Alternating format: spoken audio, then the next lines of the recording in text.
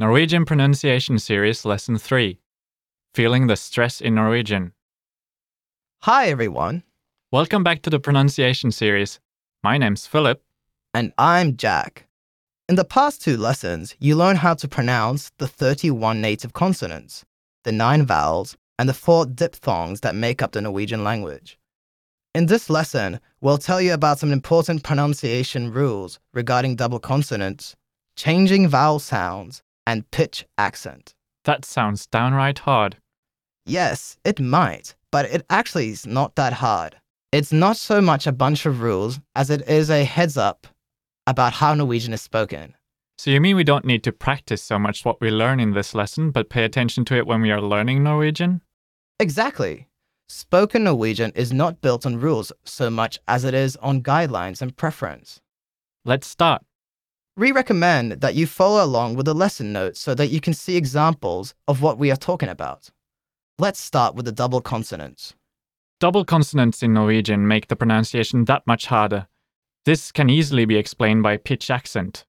Yes, Norwegian is a pitch accent language, which means the stress is put on different parts of a word to distinguish between seemingly similar words and to help the flow of the sentence. Norwegian generally uses 2 tonals. Number 1, which puts stress on the first part of a word, and number 2, which puts stress on the latter part of the word. That's right. And words that have double consonants in the middle tend to be of the tonal type too. Let's give them some examples. Alright. Bønder means farmers, and bønner means beans or prayers. The first word, bønder, has heavier stress on the initial letters and is a tonal type 1, while bønder has a stress on the double N and the following ER. Norwegian can seem pretty complex this way, and with there being no distinct rule for guessing a word's pitch accent, the only way to really learn it properly is by hearing the words pronounced correctly. As you might remember, Norwegian only allows a maximum 3 successive consonants. 4 successive, for example, is not allowed in Norwegian. That said, you can only put a maximum 2 of the same consonants after each other. 3 is not possible. When there are 3 successive consonants, as you will hear in our next example, the first 2 consonants are pronounced together, and the third one starts the second part of the word. So, for our example, when you splice 2 single words, one which ends with 2 consonants and one that starts with 2, you will naturally end up with 4 successive consonants in the middle of the new word. But that is not allowed in Norwegian.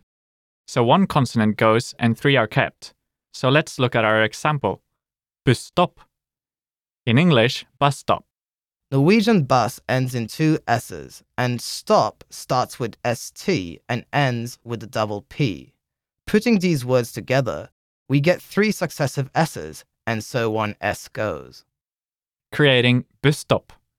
As for the pronunciation of this, you first say bus, then drag the S into top. Busstopp. Ah, I see. That's pretty logical.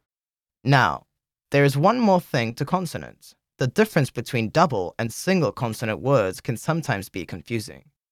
True. So let's explain with a simple example.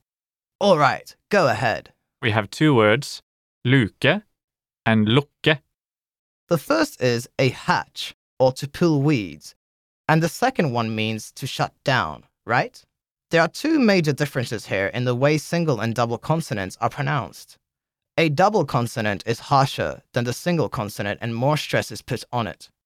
The second difference is that the vowel before a double consonant tends to change sound slightly sometimes. And that means we can move over to the last part of this lesson. Yes, changing vowel sounds. In Norwegian, 3 vowel letters stand out. These letters have 2 sound qualities depending on which word they are in.